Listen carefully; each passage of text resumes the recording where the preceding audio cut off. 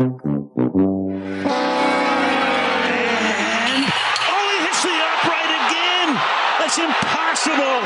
The Bears' season's going to end on a double doink, doink, doink. Live in the entertainment capital of the world. That's what you want to know? It's the TC Martin Show. Yeah, I don't know, an idea.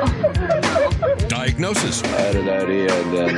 Prognosis. I take the serious. Osmosis. Why, it's funny? It wasn't funny. I wasn't laughing about it. Yeah. It's not funny. It's not fun. Nothing's funny. Don't you ever talk about me. Yeah, I don't know, that idea. That's the result you gonna get. It's the Doctor, TC Martin. I don't go out there and laugh. The Doctor is now in. Hour number 2.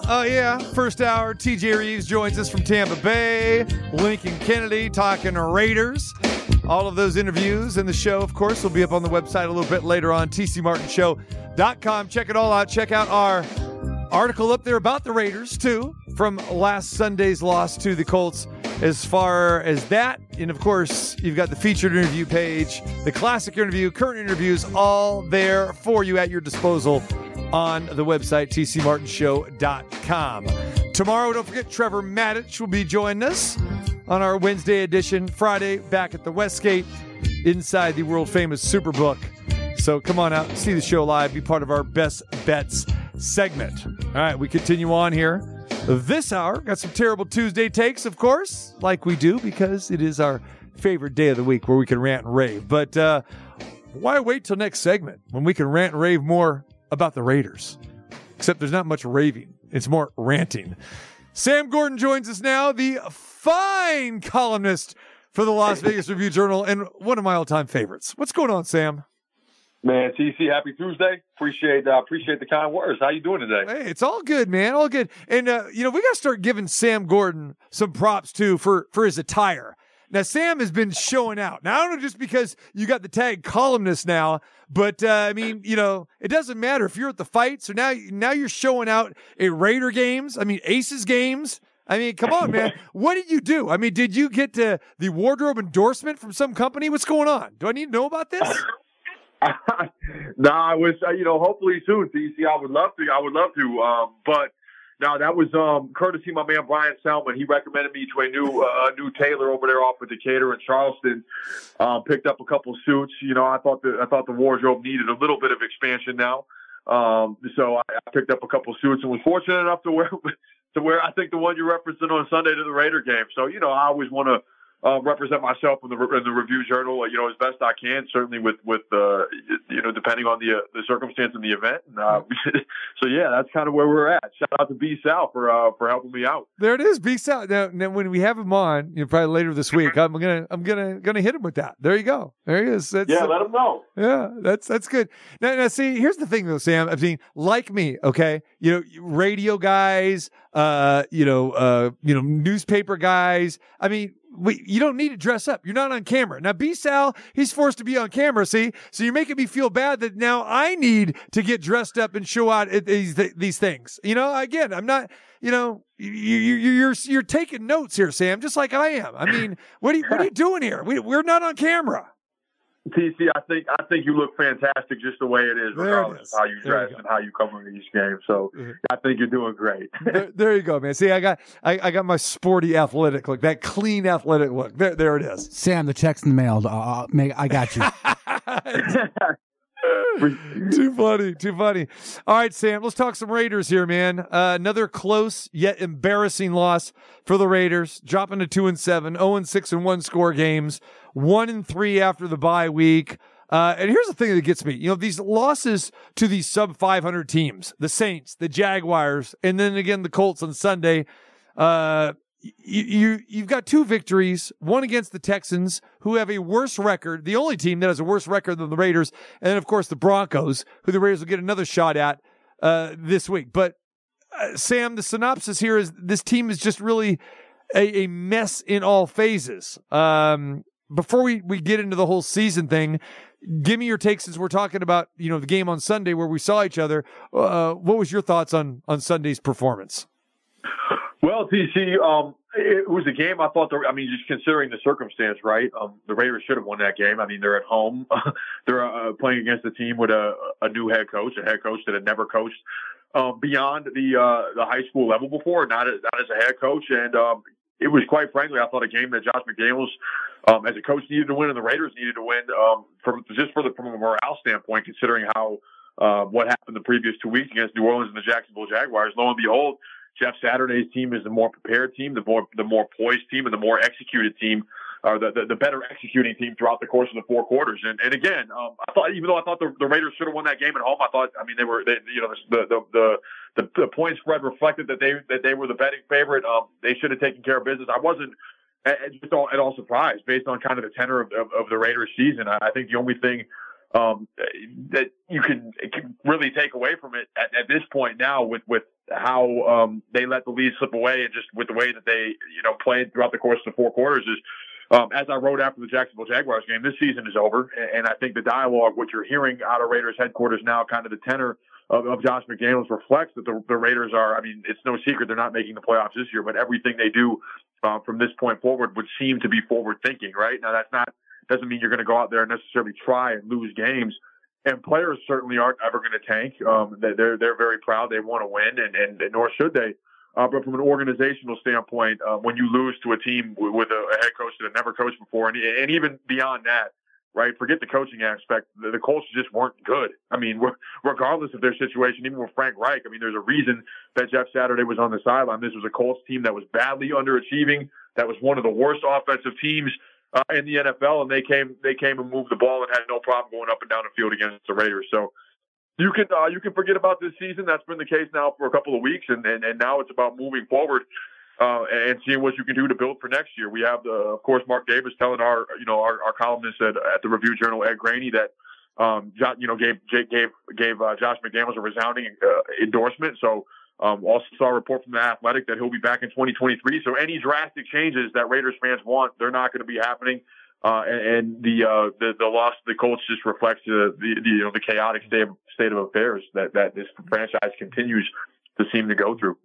And knowing Mark Davis, that makes perfect sense. And fans, they're irrational for the most part. Because they want someone's head. In the middle of the season. To be fair to Josh McDaniels, now I'll say this, Sam, and I'll get your opinion here in a minute, but we don't know if Josh McDaniels can coach. I said that from the very beginning. If we look at his resume as a head coach, it was not good at all, in Denver, and he hasn't started out good here as well. My question is, can he be a leader of men? How can he command a locker room? And these are questions that are now really glaring under the spotlight. But with all that being said, you can, I guess, use the card in your back pocket and say, well, he doesn't have his own guys. Him and Dave Ziegler, they need time to build a team. And I get that. So I understand where Mark's going with this, because Mark is already coming off the huge embarrassment with John Gruden. All right. And everything else that happened last year, from the Henry Ruggs thing to everything else. So he's not going to make a change abruptly. He's hoping that McDaniels can turn out to be what he thinks he could be, but he just wants to squash this kind of talk now and give the guy the vote of confidence, which I can purely see. I get that, because, sure. But are we going to see anything different? Only time will tell. But, right now, for what he's running and the personnel that the Raiders have, like most teams for a first-year head coach, it's probably not a great mix. But the question is, what is going to change? And you would think that, if you're looking for a sign that, okay, I've got the right guy, that you would at least see him to be able to maybe handle the locker room better. Heck, Jeff Saturday comes in here and maybe more of a mess than what the Raiders situation is, but he comes in and says, hey, I'm a great leader of men. I have this confidence. He has a relationship with players, and those guys played hard for him. If we go back to the last 2 games for the Colts, they were downright dreadful. And you just saw the Colts team that we expected to see in September on Sunday. And I really believe that is 100% a factor on Jeff Saturday gathering these guys together when he took the job and having them for those 3-4 days and saying, listen, we're going to go out there and we're going to compete. We've got the tools to do this. I think that's what fans would like to see Josh McDaniels do. Yeah, I'm with you, TC. I think there are a lot of traits that head coaches need to have, right, at the NFL level, a lot of them. And I, touched on this in a piece that I wrote for Sunday's Review Journal, just kind of on what goes into the transition from coordinator to coach, and kind of the number one takeaway that I had just in talking to former coaches and the former executive, Tony Dungy, Brad Childers, and Phil Polian, who I really appreciate for their time, and just kind of giving me some additional perspective beyond what I was able to glean at the Raiders facility, is that it's about organization and it's about leadership above all else. Those are the most important factors. And then, of course, an expertise on one side of the ball or the other is huge as well, and super important. But the biggest thing is that leadership piece and that organization piece and that structure piece. You know what I'm saying, TC? And so far, like you said, we just haven't seen that as a head coach from Josh McDaniels. 7-24 in his last 31 games as a head coach. They've blown 3 17-point leads this year. They were shut out against New Orleans. So, and then you see the reaction, kind of some of the dialogue and the discourse from the players publicly, and some of the comments about not having the buy-in and whatnot, and not everybody's bought in. That, I think all that falls onto the head coach. But we'll see what happens. Like you said, in terms of the vote of confidence, I don't think at this point of the season, right, midway through his first year, making a drastic change wasn't going to do it. Like, that's not going to fix anything anyways. There's no quick fix here. This is the situation that they're in. And, of course, Mark Davis isn't going to want to pay 3 head coaches at the same time, considering what he's dealing with John Gruden as well. So it's certainly been underwhelming, and they haven't had the success, 6-1 score games. They've lost all 6 of them. And situationally, they just haven't been good, disorganized, untimely penalties, and just not able to execute in big stretches. So, again, we'll see if the coaching staff and the new regime can get things turned around at Henderson. So far, based on what we know, all we can go by is what we've seen so far and some of the moves and the transactions that they've made. There's nothing to suggest imminently that that's going to happen. But again, like you said, Mark Davis issuing the vote of confidence, believes that Dave Ziegler and Josh McDaniels are the tandem to get this thing going and turned around. But we'll have to see if that takes place, because it hasn't happened at all this year. In fact, if anything, the wheels are coming off in real time. And this is a 2-7 football team that did not have designs of being 2-7. That was expected both internally and externally to compete for the playoffs. And again, had a good enough roster to build a 17-0 lead at Arrowhead Stadium and to build big leads over multiple teams. So if there was a little bit more poise, a little bit more execution, a little bit better execution in big spots, the situation wouldn't be what it is. But alas, here we are, and then the Raiders are 2-7, looking at next year, looking at moving forward. Sam, I'm going to use this parallel, speaking of Mark Davis, and you can totally relate to this like I can. Okay? So you look at the Aces, and sure, they were coming off a playoff season, just like the Raiders were last year. They made a head coaching change, and they had talent coming back. The Raiders had talent coming back, and the Raiders added to that with Devontae Adams, Chandler Jones, and others.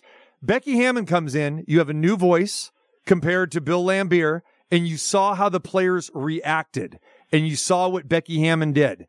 Same thing with Josh McDaniels. It comes in, and, it's a totally different approach. Becky just connected with these players, has the utmost experience. Even though she hadn't coached in the WNBA before, but there was just something there that was this connectivity, this fire. And then you go to the Raiders and Josh McDaniel, same situation, kind of a new guy coming in, has a chance to win this team over. And it looks like to me that he hasn't. So it can be done. And we just mentioned Jeff Saturday. Now, very, very, very small sample size here. Okay. But doesn't Jeff Saturday is more reminiscent maybe of Becky Hammon and just the connectivity here? So I think, we can look at that, especially you and I could look at these two dynamics and say, wait a minute, if Becky can do it, Josh McDaniels can do this and have a much better rapport than what we've seen thus far and not having a crumbling locker room. Or maybe he can't. Do you see? Like that, right. I mean, there you go. Maybe he can't. Like right. we at this juncture, here's one thing we do know: there was buy-in for Rich Bisaccia, right? There was buy-in there. That team had a camaraderie to it, yes. And there was a unity to it, and there was and I think part of that has to do with what they went through, everything that kind of happened off the field last year with John Gruden and Henry Ruggs and whatnot. That it was that group developed a bond, having to endure so much devastation together. And there was a buy-in for Rich Bisaccia. So the fact that we haven't seen that from 10 through 10 weeks, and that you're seeing these comments, these public comments that Derek Carr, that Devontae Adams have been making without necessarily naming names, but just referencing the lack of buy-in. Again, I think that falls on coaching to a certain point, right? That Josh McDaniels has not been able to kind of put his imprint, the imprint that he wanted to on this team. And then again, in terms of this season, as far as that's concerned, it's not happening. So until he shows that, until there is a turnaround, right? Why am I to think otherwise that it's going to happen? We have to remember what happened in Denver, the lack of success that he had there. And that was after a 6-0 start. And that, you're seeing, I think, some of those factors come into play again here. So again, we'll see what happens the rest of the season and kind of going into the off season, moving forward, in terms of what changes are made in personnel. I think one thing that is starting to maybe potentially crystallize, again, nothing that is set in stone until, of course, it happens, but the Raiders can part ways with Derek Carr, right, TC, right after the season, and get out of a lot of the guaranteed money on his contract. So my guess would be that something is going to happen there. The new regime is going to get the opportunity to kind of select a quarterback they want to build around and try and go from there. But if the leadership and the structure and the way that the team is run it doesn't change, I don't think. I mean, it doesn't necessarily matter who the personnel was. This is a 10-7 football team that, in theory, upgraded, right? That spent money, that was aggressive in the offseason, reflecting a desire to go further than the first round of the playoffs, which is where they went last year. And so far, it's been pretty much worst case scenario all the way around. So I think, Josh McDaniels has everything to prove. So far, the track record suggests that he's in over his head. It's only him and his staff, by winning games and rebuilding this roster, can prove otherwise, because that's where we're at with the 2-7 record at this point in the season. Sam Gordon joins us, Las Vegas Review-Journal, talking about the Raiders. Sam, you were at the press conference where we talked about the emotional Derek Carr, what he had to say. Then you had the stoic, vanilla Josh McDaniels comments.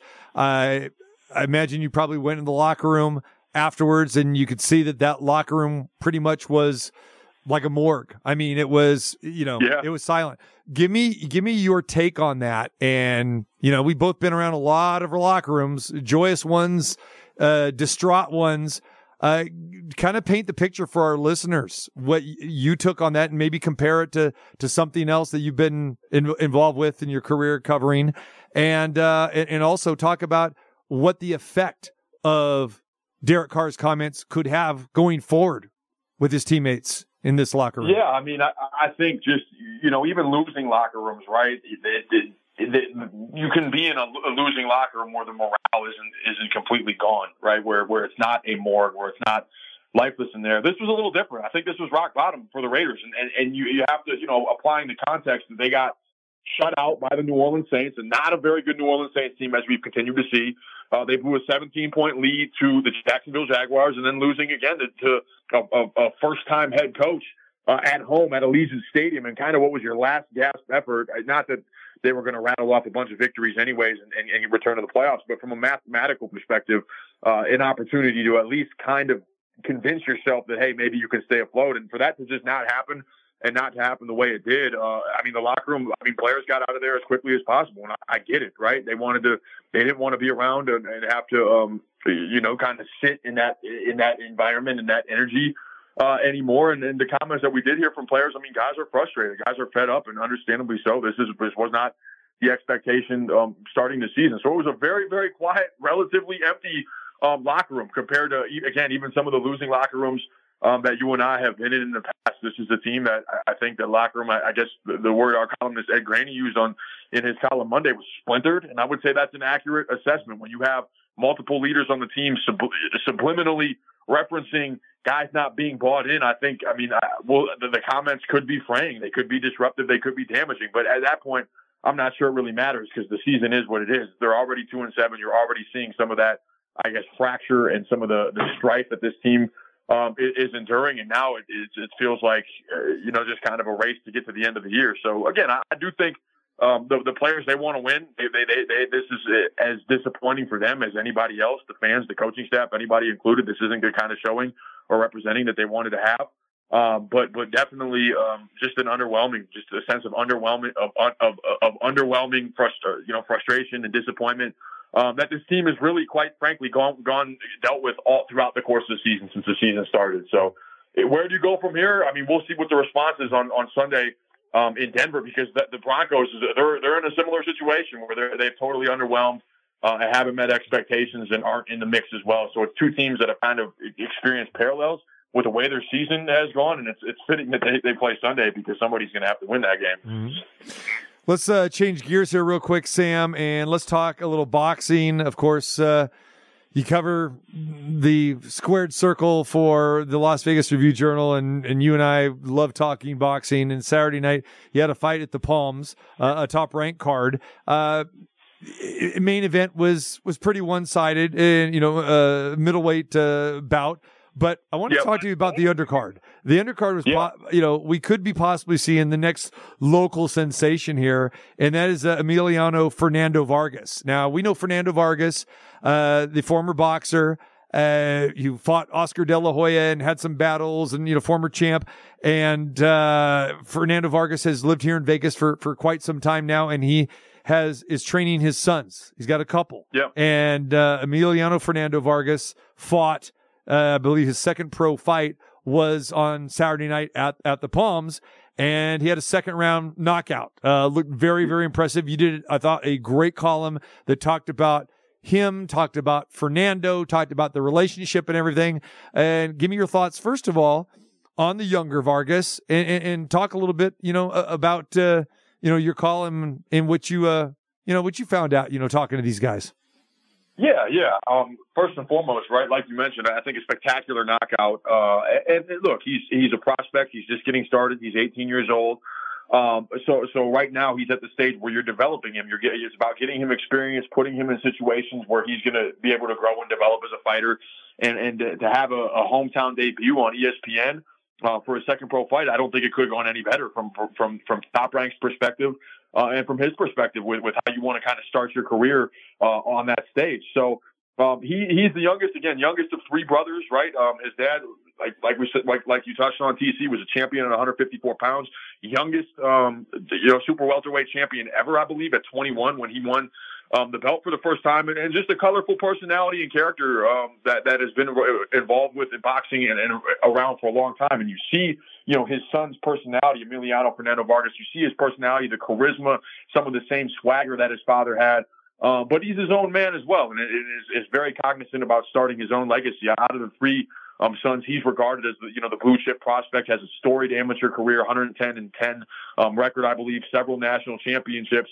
And there was just a kind of a confidence about him that he expects superstardom. He knows what it looks like and what it takes to get to that level of being the son of a former world champion who has fought at the absolute apex of the sport, some of the biggest names and some of the biggest venues, been on pay-per-view cards that have sold over 1 million, done over 1 million buys.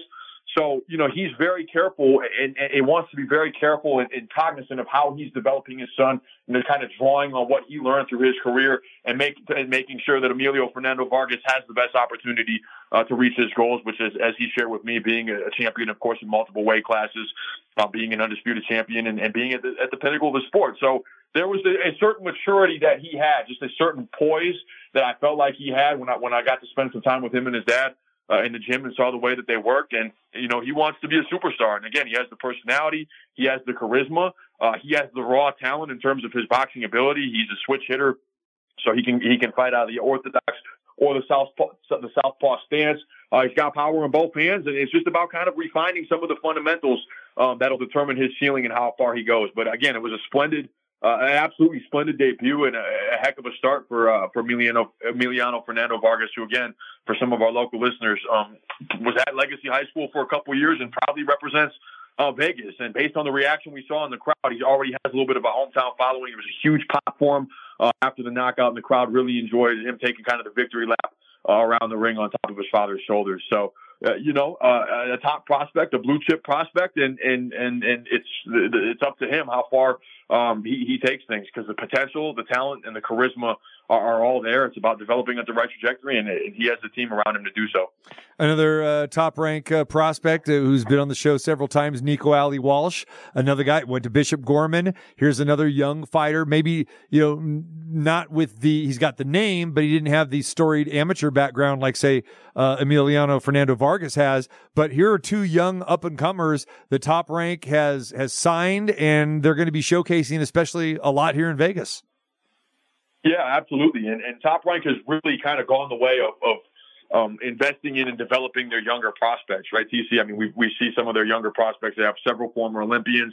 And in their next card on, I believe it is December 9th, the Teofimo Lopez is headlining it at the Hulo Theater at Madison Square Garden. Or maybe it's in Madison Square Garden. Either way, in New York City. Right. Yep.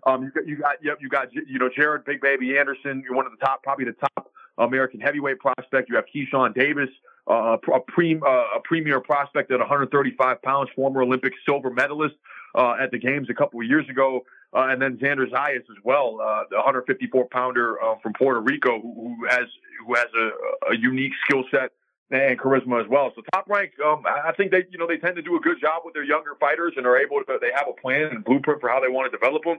And Emiliano Fernando Vargas, fits that bill, and then Nico Ali Walsh too. I know you mentioned TC, like you said, right? Not quite the storied amateur pedigree, so it's a little bit different of a developmental platform or developmental trajectory for him as well. But with kind of the story that he has, and just the spirit and the charisma that he has as well, it makes sense why Top Rank is invested in him. And so far, we've seen improvement from Nico Ali Walsh throughout the course of his first 7 or 8 fights. So. They do a good job with young fighters, and that it seems to be the blueprint that they're working with moving forward. All right, final thing here, Sam, on that card as well, too, on the women's side, Sinisa Superbad Estrada made her return to the ring. She was off for nearly a year, and she is something special. WBA minimum weight. A lot of people don't know what the minimum weight is, Sam, but it's probably around the strawweight division, or even less than that, I guess. But a very one-sided decision where she beat her opponent from Argentina, with Jasmine Gala Villarreal. All 3 judges scored a shutout. But just talk a little bit about her when you're talking about, on the women's side of these fighters, for our listeners that have not got a chance to see her yet. Yeah. I mean, just she's a very exciting fighter. Very, very aggressive style, comes forward, applies pressure. And this fight for her, right, it was just about, like you said, TC, knocking off some of that ring rust. She's a world-class fighter, one of the top pound-for-pound women in the world, a two-weight world champion from East Los Angeles, and just was kind of stuck in the mud with a situation with Golden Boy, where there was a contract dispute, and she wasn't getting what she wanted, not getting the fight she wanted, the money she wanted, and Top Rank went and signed her. And what's been a banner year for women's boxing, with Serrano Taylor, with Baumgartner Mayer, with Clarissa Shields and Savannah Marshall, and just all the great champions that have fought this year. I think it was huge for her to get active again. And now with Top Rank, so she's going to be fighting on ESPN, with whom they have a broadcast contract, and just one of the most exciting fighters on the women's side. So it's huge that she's back in action, and the momentum around women's boxing has continued to build. One thing that women's boxing did this year that the men's side didn't necessarily do is it delivered the biggest possible fights. You had fights for Undisputed. You had a fight, a women's fight headlining and selling out Madison Square Garden with Katie Taylor and Amanda Serrano. And Sinisa Estrada has that superstar kind of potential, and very exciting as well. So I expect it's not going to be long before she's back in the championship scene, looking to unify and vie for Undisputed. She wants to be an undisputed champion in 3 weight classes, and she certainly has the talent and ability to do so. So she put on a show, again, like you said, one-sided, but I think fans who are new to her got to see what her style is like. She's all action all the time, and definitely one of the top female fighters in the world. So great for her to get back in action, and huge for the sport in general that she's back. You got it. All right. And hopefully we'll see more of her and more fights coming your way back to Vegas here, especially with Top Rank. Sam, appreciate the time as always. Great stuff. Continue to check out Sam at the Las Vegas Review-Journal, whether it's old school, getting the paper, go online. And of course, he's a great follow on Twitter too, at @BySamGordon. Sam, appreciate you, brother. There he is. All right. Sam Gordon from the Las Vegas Review-Journal, one of our regulars here. All right. We come back, talk a little Terrible Tuesday.